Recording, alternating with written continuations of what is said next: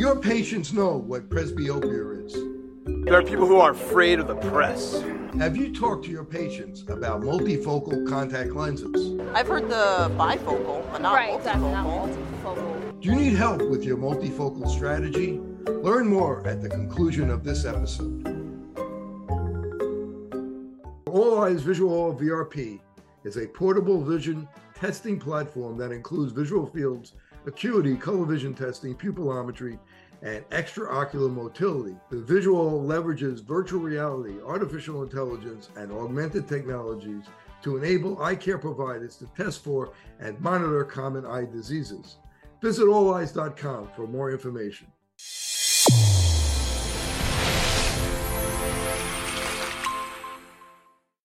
Your eyes and your vision are under attack. Damaging blue light from the sun, your phone, your computer, your tablet, even light bulbs and car headlights is constantly bombarding you. The good news is our eyes actually already have a line of defense to counter the effects of blue light.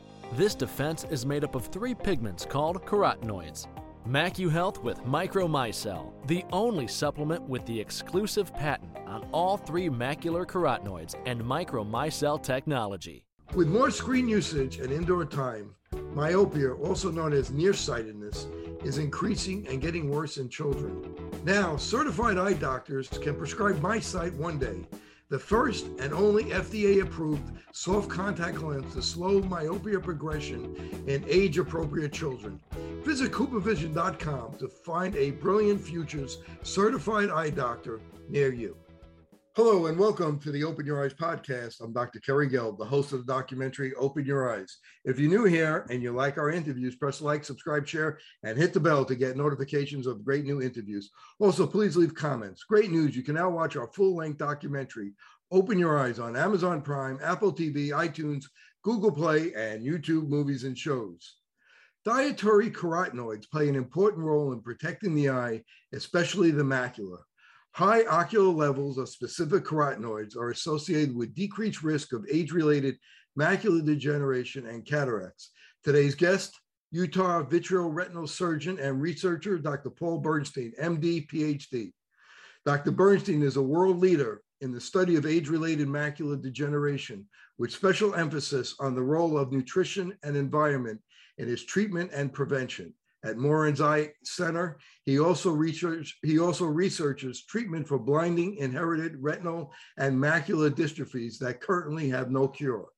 Dr. Bernstein has authored over 200 peer-reviewed research articles and reviews, as well as over a dozen book chapters, and serves as a reviewer for numerous journals, foundations, and institutes.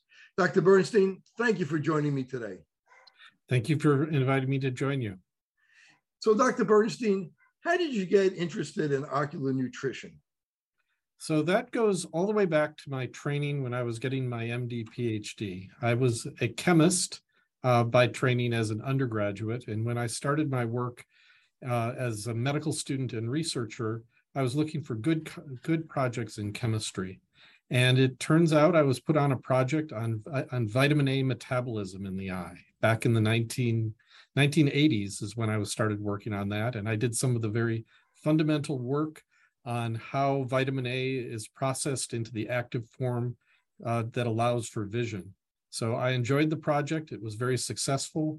And I realized that nutrition biochemistry research work would be a great way to combine clinical practice and really make a difference for people and to do exciting science. You know, that's a great point. You know, we talk a lot about lutein, zeaxanthin, mesozeaxanthin, omega-3s, but we don't talk that much about vitamin A. How come we don't talk that much about vitamin A? And tell us how important vitamin A is in the eye and the visual processing. So vitamin A is a key molecule that allows us to see. That is the active form of vitamin A, which is the 11-cis retinal, binds to a protein called opsin, and rhodopsin is what receives light. The reason, and so the fundamental biochemistry of how it's absorbed and deposited in the eye makes vision possible for essentially almost every organism. It's a very fundamental process. Vitamin A deficiency, which causes night blindness, is a major cause of vision disturbances and vision impairment, especially in the developing world where nutrition is not nearly as good as it should. Here in the United States, vitamin A deficiency is pretty rare. I don't see it in my practice very often unless people have had are very nutritionally compromised, maybe have had gastric bypass surgery or have very, very unusual diets. It's very hard to make yourself vitamin A deficient here in the United States.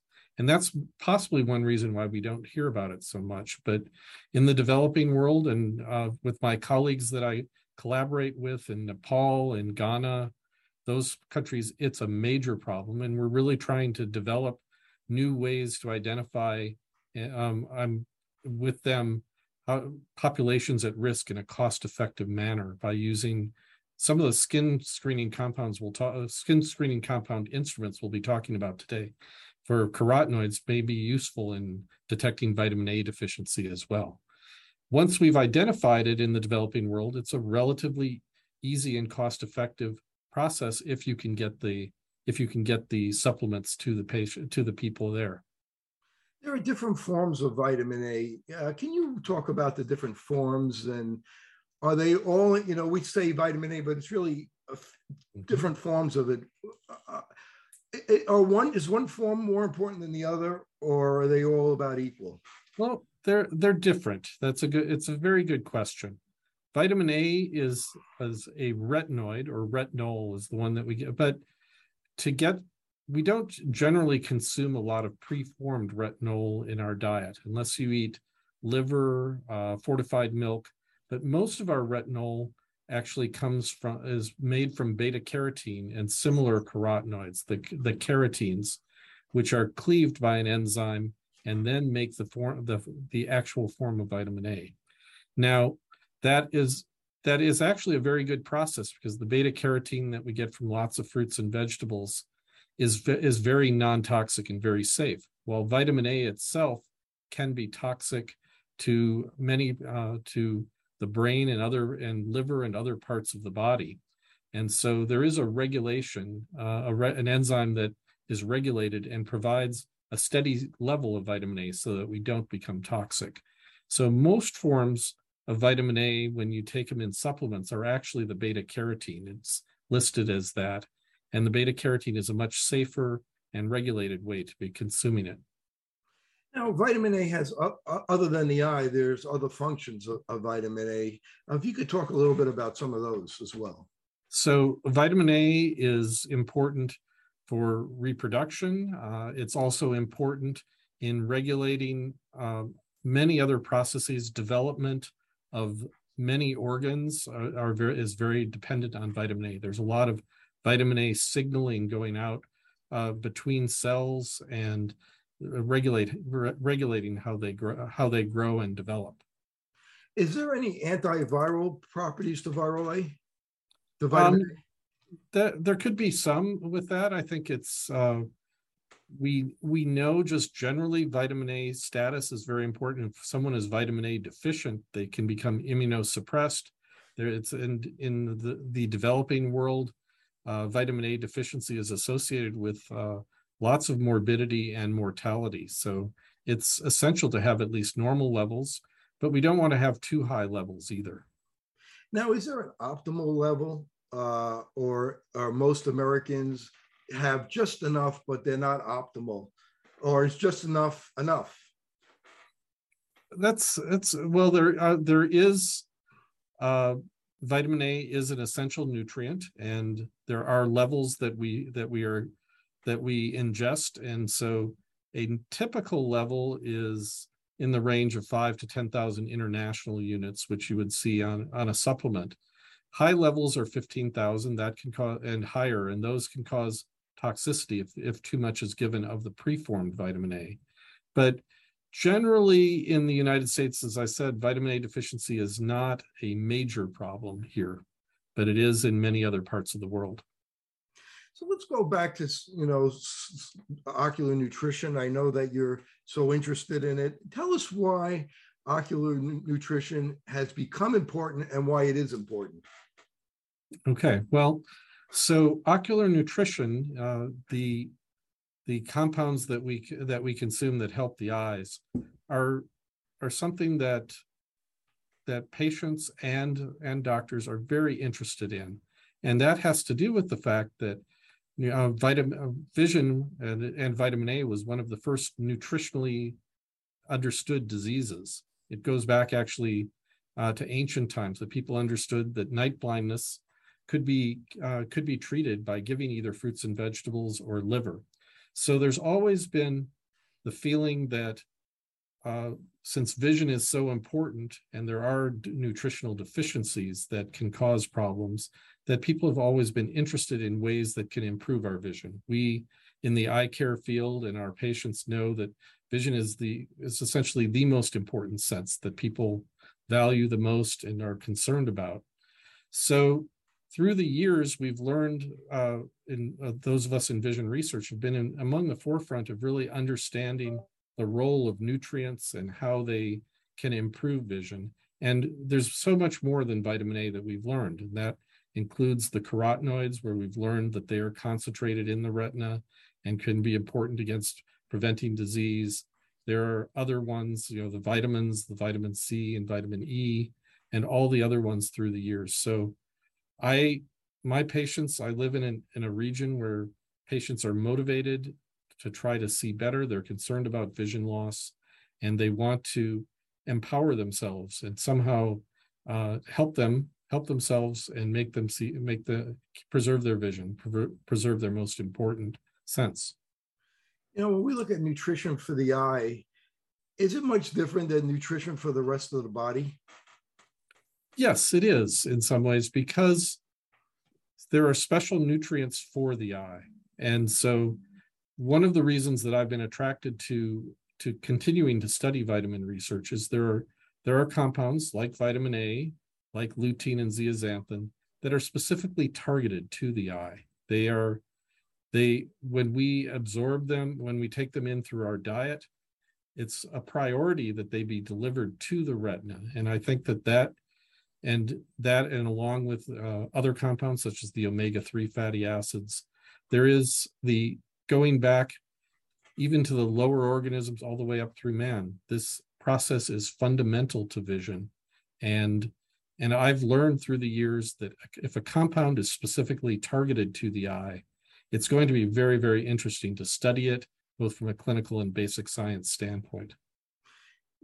That's a great point that you bring up. When you think about the nutrients, the lutein, the zeaxanthin being transferred to the eye, transported to the eye, does it go along the HDL molecule or the LDL molecule?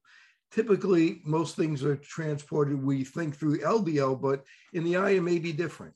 Yes, it may be different. HDL, because the carotenoids, lutein and zeaxanthin,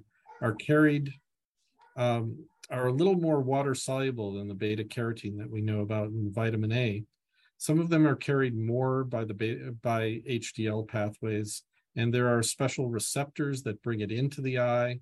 And so it's important to understand the entire process. It's actually somewhat complicated and we're still sorting that out in our laboratory, how they're brought across into the retina from the gut to the liver and eventually into the bloodstream and to the retina. So if it is the HDL rather than the LDL, or maybe a combination of both, people with very low cholesterol, is that an issue of getting the nutrients to the eye? It could be, but at least for my patients, it has not been in clinical practice, in my clinical practice, very important. I think that the general cardiac recommendations to have that HDL can be very helpful in cardiac status goes well with the eyes as well. So let's talk about some of the core principles for ocular nutrition. To you, what are those core principles? So the core principles are to follow how the eye is bringing these nutrients into the eye. That's always something that's going to be very important. The other thing is to start from the basics, and follow it logically to make sure that the compounds make sense that we're studying. So that can come from good epidemiology studies looking at how comparing populations with an eye disease such as age-related macular degeneration, comparing to age-matched people with the same that do not have AMD, to try to find what's different about their diets and learn. And that's how we've learned about lutein, zeaxanthin, zinc, and other nutrients that we take in, and that give us interesting associations that can then be tested by doing more rigorous biochemistry studies and by doing clinical studies and appropriate animal studies to really get this so that we are doing evidence-based practice. And so that means making sure that we have good science behind things, behind what we are recommending to our patients. Other things that are important are to make sure that it is a rational hypothesis that we're looking at and not just going from just this is a random associations. So we want to find what really makes sense. If it's concentrated in the eye, if we claim that it's an antioxidant, let's prove that it's an antioxidant, and at least in reasonable studies. So, and then it is important ultimately to drive clinical practice whenever possible, although it can be very expensive and time-consuming, to try to do good quality clinical studies, preferably randomized and placebo-controlled, if it's ethically indicated. In 2019, there was a study in Lancet, and it showed that 1/5 of the population, of the world population, dies because of a poor diet, the SAD diet, or the standard American diet. Where have we gone wrong in our country anyway, with the standard American diet? Oh, I think that there is not enough emphasis on fruits and vegetables, on whole foods. There's been our American diet is very processed, is too high in things like sugar and fat and other things, that at least the bad fats. And so I think that as an ocular nutritionist, I can just see that nutrition in the United States is notoriously bad. And so it's too easy to get inexpensive empty calories and empty nutrients here. So there is something to be said for trying to go back to whole natural foods, I think. 63% of the American diet is processed foods, and many times I tell my patients, they should eat from the rainbow. Each different color of vegetables and fruits, they're getting different nutritions. Would you think that's a pretty sound approach?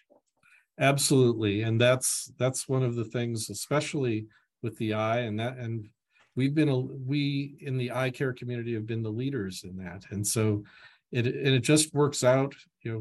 Vision is a colorful sense, and it turns out that the lutein and zeaxanthin, one of the important nutrients, are intensely colored compounds that are important for fruits and vegetables. Now, why do fruits and vegetables don't see? Why do they see that? Well, it's protecting them against light-induced damage, just like we're protecting the eyes against light-induced damage. Many of the coloration is for that. And so we've known through the years the macula, which we all talk about for macular degeneration, is actually the macula lutea, the yellow spot. So there's the color right there, that we know that's an important color to be looking for in our nutrients.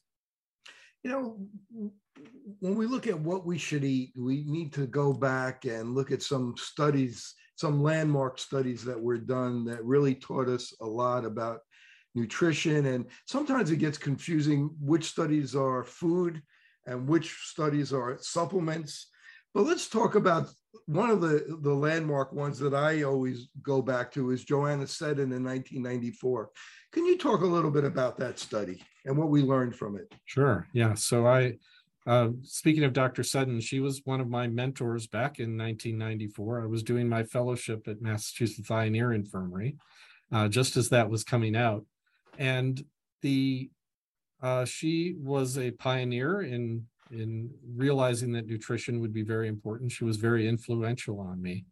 But that was in my early stages then. And the eye disease case control study, which had been done, was one of the first studies that really tried to look very carefully using good epidemiology to match AMD patients, age-related macular degeneration patients, with appropriate controls and look at what the differences were in various nutrients. Now, the eye disease case control study had many different parts, but initially it was looking at both at a lot of biomarkers that were involved, and they looked at nutrients, and they were looking at who is developing age-related macular degeneration, who is not, and some of them were looking at diet and seeing if fruits and vegetables were important, and there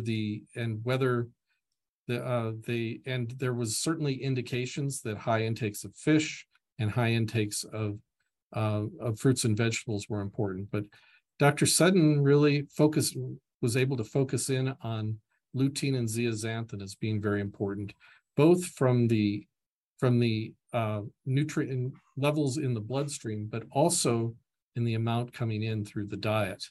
And so she was able to find, looking specifically at lutein and zeaxanthin and realizing that all carotenoids are not created equal. Beta carotene was the one everyone knew about back in the 1970s and 80s.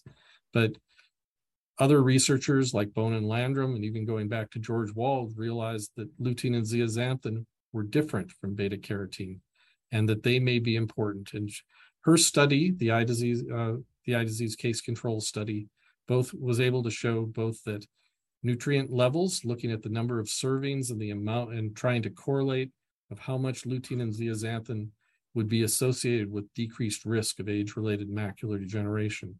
And they found that people consuming a typical American diet, where we consume 1 to 2 milligrams per day of lutein and even less of zeaxanthin, had a baseline rate of age-related macular degeneration. But those who were consuming more like 6 milligrams per day had a much, much lower rate, almost 50% lower rate of age-related macular degeneration. So that really crystallized the fact that we needed to be looking at other nutrients beyond just the beta carotene that had already been started in the age-related macular degeneration study. But she was able to show both that servings and that blood levels were important. And also cataracts as well, right? Yes. Yeah, they were able to find that an association with decreased cataracts. And as they went through the analysis and they looked through it, they saw that people who ate high amounts of spinach had about an 80% or 82% lower risk of macular degeneration. Is that correct? Yeah, it was lower. I'm not familiar with the exact number on this, but spinach, which was particularly rich in carotenoids and the lutein, because just a single serving could be more than the 6 milligrams of the high level, but it's just we Americans don't typically consume nearly that much. MacuHealth, your science-born and tested solutions for visual performance, macular degeneration, and dry eye syndrome.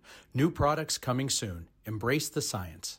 The All Eyes Visual VRP is a portable vision testing platform that includes visual fields, acuity, color vision testing, pupillometry, and extraocular motility. The visual leverages virtual reality, artificial intelligence, and augmented technologies to enable eye care providers to test for and monitor common eye diseases.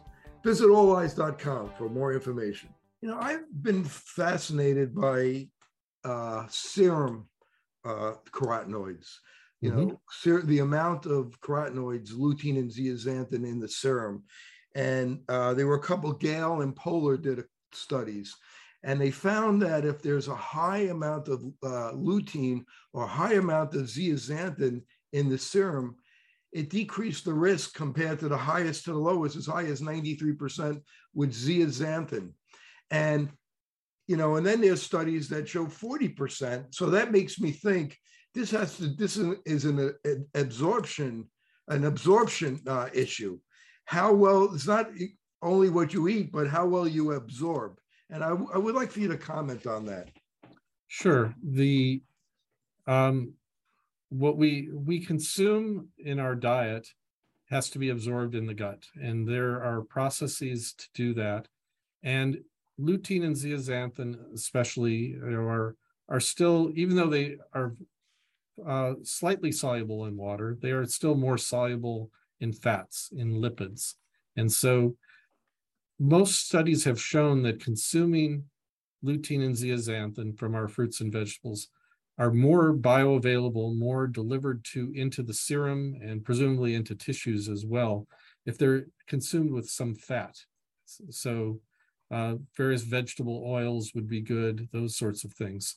And so that its dietary accompaniments can be important. Also, even though many fruits and vegetables, the carotenoids are embedded in a matrix, so they may not be as easily absorbed as we would like. They still stay bound to a lot of the plant materials and tissues. So that can be very important. And sometimes cooking them will make them more bioavailable. So when you talk about spinach, and kale, which are very, very extraordinarily rich in the lutein and zeaxanthin, if you consume them raw, you will absorb it, but it may be better if they're cooked, at least to some extent, not totally overcooked, but cooked with some oil may be very useful if you want to boost your levels in your serum. And some people ask, well, isn't that going to break it down? Isn't that going to destroy the carotenoids? Well, as long as you can see the carotenoids are pretty resilient, the colorful fruits and vegetables, even when you cook them, at least to a reasonable extent, the color is preserved. They don't totally bleach out, so they are still available, and they could be still, and we can achieve very high levels that way. What do you think about juicing or using a blender? And that can be useful as well. That breaks down some of the matrix that and makes them probably more digestible. So I think juicing has shown quite well in that it can boost the levels too. I mentioned juicing to my dad, and he brings up soup. He goes, "Well, you just put it in soup, and you have hot soup. Why does it have to be juiced?" Yeah, I think soup would work, but I think juice might be a little more dense and more nutrient rich than soup. And there was a study done by Stu Richard, the last one trial, where he used lutein and looked at the patients a year later. Can you comment what we learned from that? Yeah, I think that for studies like the last study and other ones, is they basically were looking at response to diet, supplements, and those sorts of things and looking at can we actually raise the levels of lutein in our tissue of interest. And the last study was one of the first studies that was starting to trying to measure the amount of macular pigment that we have in our retinas and show that it actually is getting in, and that by doing interventions, we can raise the levels. And so there are many different ways to measure macular pigment in the eye. Many in the optometry community use what's called heterochromatic flicker photometry, which are various devices that can be used in the office, where patients look at flickering lights and match blue versus green flickering lights, and from that we can infer the amount of lutein and zeaxanthin that's getting there. And that's one reasonable way to be measuring that. As being an ophthalmologist, I'm very imaging based, and I've gone through the years of trying to get more imaging levels and things that are a little bit that are a little easier for patients to do, but maybe a more expensive way in terms of equipment to do that. And so we use autofluorescence, Raman spectroscopy, other different ways to not only measure the amount of lutein and zeaxanthin there, but also the distribution. We know that it's concentrated right in the fovea, but especially with supplementation, you can see spreading and of the macular pigment into even larger areas, the macula, which may be helpful. Is the best way to measure it with the spectralis? That's currently, I would say that is my preferred way to do it, using dual wavelength spectralis. I do that on many patients every time I do it on the clinic. It takes about 90 seconds to do, and it's I find it very, very useful. But the spectralis is expensive. That could be a problem for some eye care professionals. And you guys use the RetCam that you use with infants. Mm-hmm. Yeah. How does that measure macular pigment, or does it? It does. Yes, we've used that, and the RetCam is a device, as many people may know, that's used to do pictures of infants. And a lot of the methods that we use routinely in adults to measure macular pigment don't work on infants. They cannot do psychophysical tests of color matching, and there's no natural autofluorescence in a young child's eye. So we had to develop a new method using the RetCam to measure it. And the RetCam normally takes color pictures, but we set it up, but it also has an option to use a blue light. So we're sending just blue light into the baby's eyes and measuring the reflectance back. And so macular pigment is yellow, so it loves to absorb blue light. And we see a dark spot in that area. And we can then measure that using various mathematical ways. And we have been able to prove that newborn babies have macular pigment already. So they've accumulated it in utero and brought that into the retina. And so it's obviously very important even early in life. They're not worried about age-related macular degeneration. Babies are trying to just develop the eye, and it shows that lutein and zeaxanthin can be very important for probably developing the fovea itself. And I would say measuring with the RetCam is not easy. The babies are not, but that's what the RetCam was designed for. But we still have to hold the baby down and shine a blue light directly into the eye. But it's been a very exciting new way that we can bring ocular nutrition into the earliest days of life. You've done some studies and you found that babies get macular pigment the third trimester. Is that correct? Yes. So some of the studies we were able to show, of course, that babies have the macular pigment at birth, and other studies done by some of my colleagues, Richard Bone and John Landrum, actually got eyes that from infants who had passed away, and were able to prove that macular pigment is accumulating during the last 3 months of pregnancy, and it's being transferred via the placenta. And so with that, we now we think that it's important to consider whether lutein and zeaxanthin should be added as part of supplements, as part of prenatal supplements. And we just recently have finished a study looking at that called the LZIP study, or the lutein and zeaxanthin in pregnancy study. And we're just getting ready to publish that work right now. Anything you could tell us about it? Sure, I'd love to. So you can tell us the results. Yeah, so we had realized that people had been emphasizing lutein and zeaxanthin in age-related macular degeneration and in adults who were worried about their risk of age-related macular degeneration.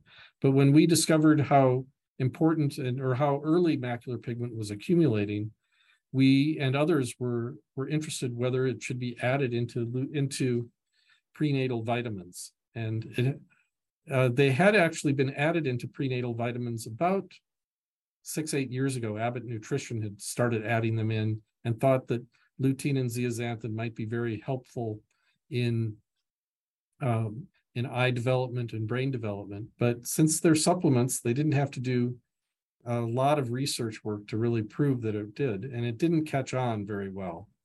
But I thought it was very intriguing, and lutein and zeaxanthin are such safe compounds to be giving to people, and we know that it's prioritized to the baby through the placenta. So we asked the question, well, can we do good science and see if we can change the mother's carotenoid status? Can we make sure that the mothers aren't being depleted? If they're donating all of their lutein and zeaxanthin, are they making themselves carotenoid deficient? And no one had really studied that systematically. So we went through the process of getting the National Eye Institute interested in this project, and they funded it, and we enrolled a total of about 45 pregnant women, and we did this, I'm proud to say, in the middle of COVID, believe it or not. We started just a few months before COVID and continued recruitment and retention. Even, the mothers were very excited about all this. And half of the mothers got an AREDS 2 type dose of lutein and zeaxanthin, so 10 milligrams of lutein and 2 milligrams of zeaxanthin, and half of them got a placebo pill. They, of course, all took their prenatal vitamins that they need to that contain all the other vitamins that are important for their baby's health. And we were able to find a number of things. One is that we could definitely raise the lutein and zeaxanthin dramatically in the mothers who were taking the active compound. Their levels in the skin went up about 36%. The levels in the eye almost went up similar amounts, about 50%. Serum went up about threefold in terms of the lutein and zeaxanthin. So, and it went up by the first trimester and stayed up. The women who were on the placebo stayed steady. We didn't see a lot of depletion in our study, but I would say because it was during COVID and we were recruiting here, our recruitment tended to be a lot of nutritionally conscious University of Utah employees. So we didn't have the most nutritionally compromised study, but they tolerated it very well. It was very safe. And most importantly, we saw that the babies had dramatically higher levels of lutein and zeaxanthin in the blood, in their skin, and in their eye. It was, although our numbers were small, it seemed to also go up about 50%. So. And isn't there some studies to show that children that have higher lutein and zeaxanthin read faster and may have better cognition, and certainly with older people? Yeah, there is. There's a lot of thought that both for visual and brain development, the lutein and zeaxanthin could be very important. And we're excited to go back and follow up with these kids 5 years from now, the ones who are, and see if we can see a difference between the ones who were supplemented and those who were not. And you did some studies also to see which was actually more important, lutein or zeaxanthin. And yes, you found that zeaxanthin actually was more important if the mother took it or the infant took it to raise macular pigment. Is that correct? Sort of correct. I mean, the studies that we did not involve supplementation. We were just looking at the blood levels of the mother for lutein and zeaxanthin and comparing that to the babies. And so these were unsupplemented, but we were able to see that the mother's zeaxanthin was the most predictive of the baby's macular pigment at birth. So we think that just like zeaxanthin is being targeted to the retina itself, that zeaxanthin might be a somewhat more important nutrient than lutein, but I think both are important. Now, if we go back to diet, are you a fan of the Mediterranean diet, which has shown to decrease the risk of macular degeneration up to about 40%, and a study of I think 5,000 subjects? Paleo, is it paleo? We know eggs and oranges have shown to lower macular degeneration in some studies. Can you comment on that? Yeah, I have to go by what's been coming out from the AREDS 2 group still. I'm still part of the AREDS 2 group, and the Mediterranean diet has been, I think, has been consistently very, very eye friendly and eye helpful. There's so many, not only is it rich in fruits and vegetables, it has the right fats and the right amounts of fats. It's not a totally vegetarian diet, but I think that the meats are in reasonable, are not excessive. So the Mediterranean has shown itself to be very good. Paleo, I'm less familiar with. It's not as well studied, but I think that so far I would favor the Mediterranean diet. Before you were talking about ways of measuring macular pigment, and you said in the skin. Can you talk about how you could measure it in the skin using one of those hand scans? Yes. Yeah. So, and this, my research group was fundamental in realizing that the skin could be very useful for measuring carotenoids.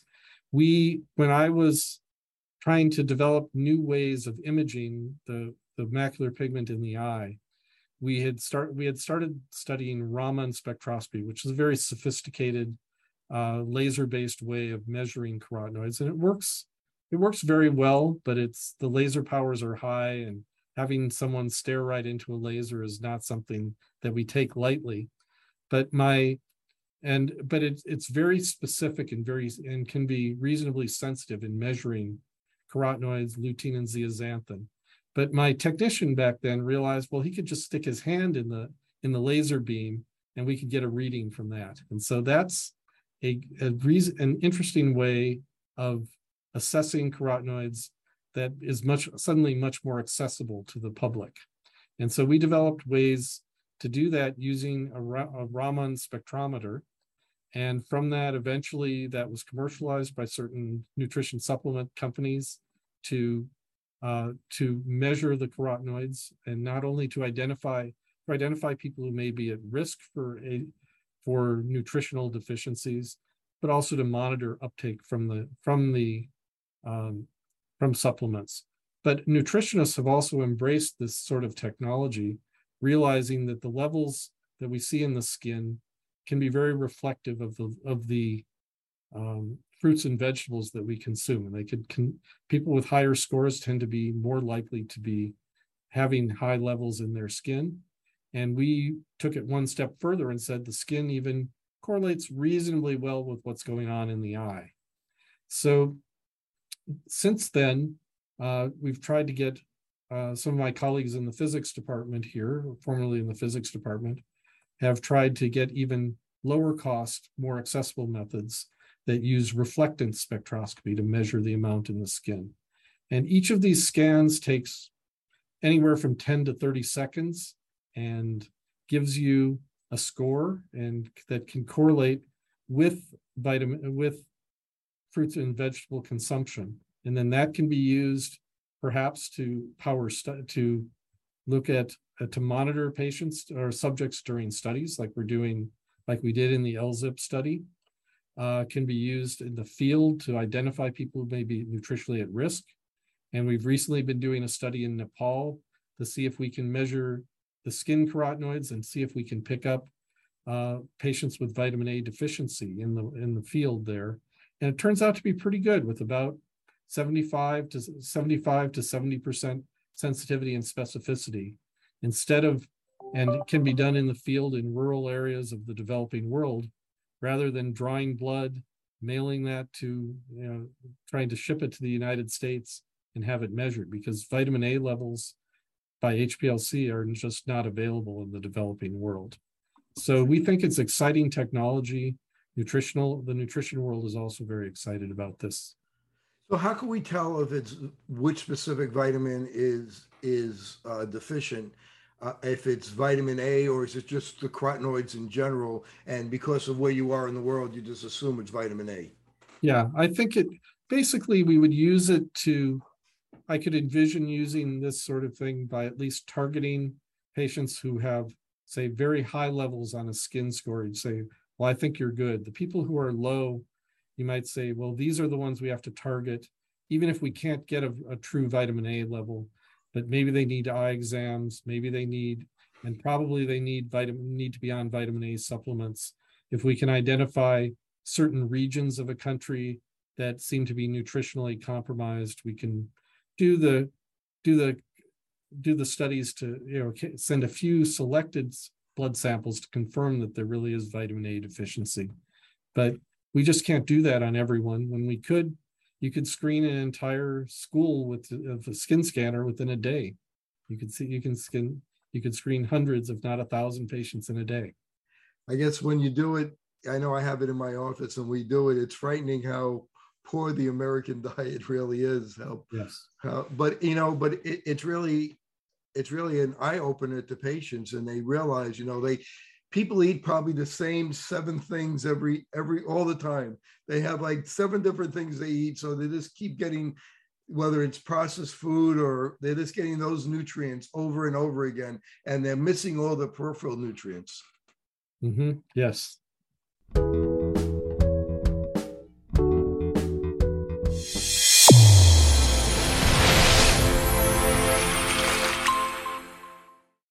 Your eyes and your vision are under attack. Damaging blue light from the sun, your phone, your computer, your tablet, even light bulbs and car headlights is constantly bombarding you. The good news is our eyes actually already have a line of defense to counter the effects of blue light. This defense is made up of 3 pigments called carotenoids. MacuHealth with Micromicelle, the only supplement with the exclusive patent on all 3 macular carotenoids and Micromicelle technology. The All Eyes Visual VRP is a portable vision testing platform that includes visual fields, acuity, color vision testing, pupillometry, and extraocular motility. The visual leverages virtual reality, artificial intelligence, and augmented technologies to enable eye care providers to test for and monitor common eye diseases. Visit alleyes.com for more information. Fitting multifocal contact lenses presents a big opportunity to meet patient needs while growing your practice. Alcon is your partner not only with our innovative portfolio, but through e-learning. Learn to enhance your multifocal strategy today with the Alcon Experience Academy. OIE Broadcasting is the emerging leader in social media. We use scientific entertainment to drive more patients into your office. Visit oiebroadcasting.com and sign up today. Since I bought Safe For You, my dad makes me clean his boat. Es natural y es un buen producto. Every time I go back to school, my mom always makes sure that I have my Safe For You products.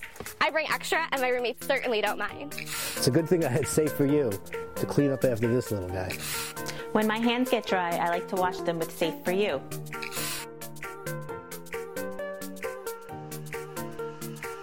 And most importantly, the reason why I buy Safe For You is because it's safe for me and you.